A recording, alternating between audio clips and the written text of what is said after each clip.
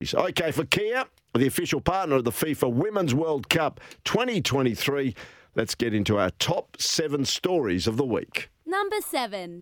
We more so focus on the recent games. It's a different style of play, but obviously being a former teammate, I've watched plenty of his games throughout the years in the NBA, and then we played them last year against Adelaide and OKC as well. So, yeah, a little bit familiar with Gibbs. He's definitely improved out of sight. So it'll be a battle tonight, and one that, I'm looking forward to catching up with him after the game as well. That's South Sudan and Adelaide 36er star Sunday Deck on the matchup against Aussie star Josh Giddey tonight in the pre-World Cup warm-up match. And as we know, Australia's preparations for the upcoming Basketball World Cup hit a bit of a hitch when they were beaten 90-86 by Brazil at Rod Laver Arena the other night. Number 6. It's been really tough, and that's something that's tough for me, is telling people how I'm going. But yeah, it's been really difficult, and I've sort of lost my identity as a footballer a little bit, but also as a person too, which has been hard. Just the little things that probably I took for granted before I can't do, whether that's like going to the supermarket or going to a cafe with my girlfriend, or driving a car or anything like that. I don't think there's that many people that have played footy with their brother, and I just love him to death, and he's a big reason why I was able to come back and get through what I did. And I don't know, man. It's hard to talk about. I get a bit emotional talking about it, to be honest. Just love him that much. The Swans called and said, look, do you want to come up? Tommy's up there and just playing the VFL. But there was never any guarantees around AFL stuff. It was more just come up, get a bit of love back for the game. I sort of even think back to this time, sort of 2 years ago. I was pretty nowhere, really, and I was struggling a lot. And this is a bloody special footy club, mate, and I feel very lucky to be a part of it. I feel very lucky that they gave me an opportunity, and I feel very lucky that I get to do it with my brother as well, because I love him to bits, and to be able to sort of share this week with him is amazing. So it's going to be awesome. Paddy McCartan announcing his retirement there on the Swans Instagram page. And as we know, he played with Sydney from 2022, a couple of seasons, couldn't complete this season. And before that was at St Kilda. Certainly a man that was told it'd be in his best interest to give the game away, as Paul Seedsman was told today, to hang up his boots. And the announcement comes just 2 days after Paddy McCartan also heeded a call from the AFL's concussion panel to maybe give the game away. Now, Seedsman hasn't played a game in nearly 2 seasons, his last match coming in round 23, 2021, due to ongoing issues from head knocks, and he still struggles to concentrate on regular tasks. Number 5. That's a feint for a set-piece delivery, and firing it in low is brilliant. 1-0 to Tottenham. That is the way to start the season, and Postecoglou's side lead. And a good turn inside, and a great shot from Emerson Royale. And almost out of nothing, Tottenham are back on level terms. It was a good starting point for us today, but we need to improve, and we have to improve, and we will, and like I said, I think 2-1 down, conceding a penalty, a known goal, would have been very easy for us to drop our heads. But, I never sensed that in the group. They were pretty determined to get back in the game. I thought we did that well. Yes, history there for Ange Postecoglou and for Australia when it comes to the English Premier League. Of course, Ange, the very first Australian to be in charge of a Premier League club, and a big one of that with Tottenham Hotspur, their first game last weekend, a 2-2 draw away to Brentford. Number 4. You want to do a little bright side of the Jack Riewoldt? They are feeling it here at the moment. Riewoldt launches, almost identical to his first quarter big hanger.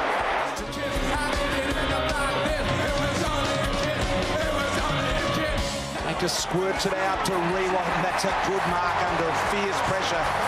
And he's got that on line. Gee, that's good. Yeah. Gee, that was just superb off the boot. Riewoldt to loose. Now he takes off her dress. Now let me go. The champions have been able to do what only the toughest and strongest could do in 2020. The Tigers again. Yes, I remember that. I reckon when he came on the stage, I was broadcasting the AFL Grand Final at the MCG, and then we had an extended post-match review of that Grand Final. And all of a sudden, the Killers played to the crowd because they invited him back after the game. And all of a sudden, Jack comes out on stage. I'm not sure whether that was possibly as good as the grand final, if not better, seeing, of course, Jack Riewoldt on stage. They'd broken the drought. They'd won the 2017 Premiership. And he was singing on stage there with Brandon Flowers, the lead singer of the Killers. It was a great night. But he's been a great footballer.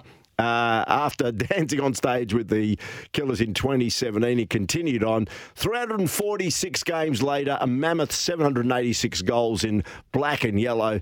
Jack said, "I'm done." Number 3. I think it was a couple of weeks ago. I actually said to the boys downstairs, when I was talking about my retirement to just the players, that I'd made it a few weeks ago. I told a couple of the boys, but I never really got an opportunity to hit the button because Bunga decided to retire and Shuey decided to retire, and I thought I'd never get a chance to do it. So it's been a couple of weeks. I probably had that surgery and had a few run-ins with the surgeon and asked a few questions, and yeah, it was probably just more give myself a bit of time to make that decision and make sure it was the right one and give myself every opportunity to, like I said, make the right decision, and probably something that's been sitting on my mind for, a number of weeks now.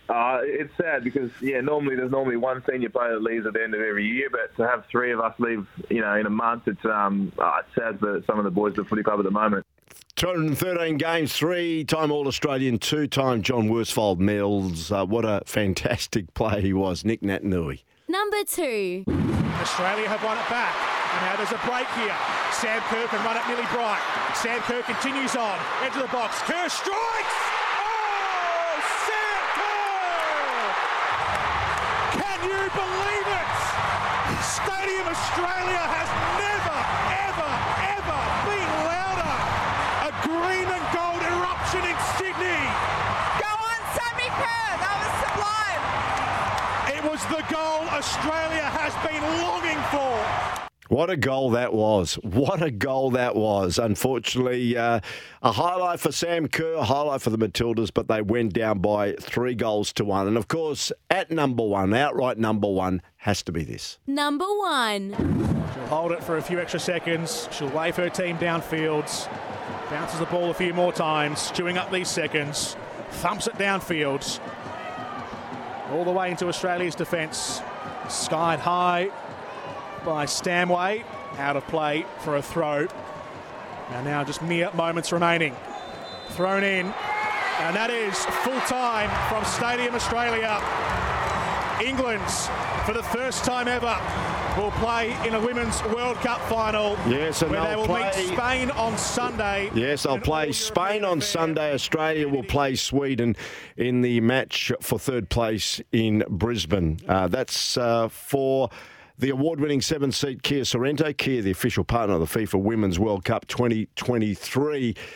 Just as I go to the break and come back with Ash Brown, Sir Michael Parkinson has passed away at the age of 88. Of course, had some amazing high-profile guests on his program.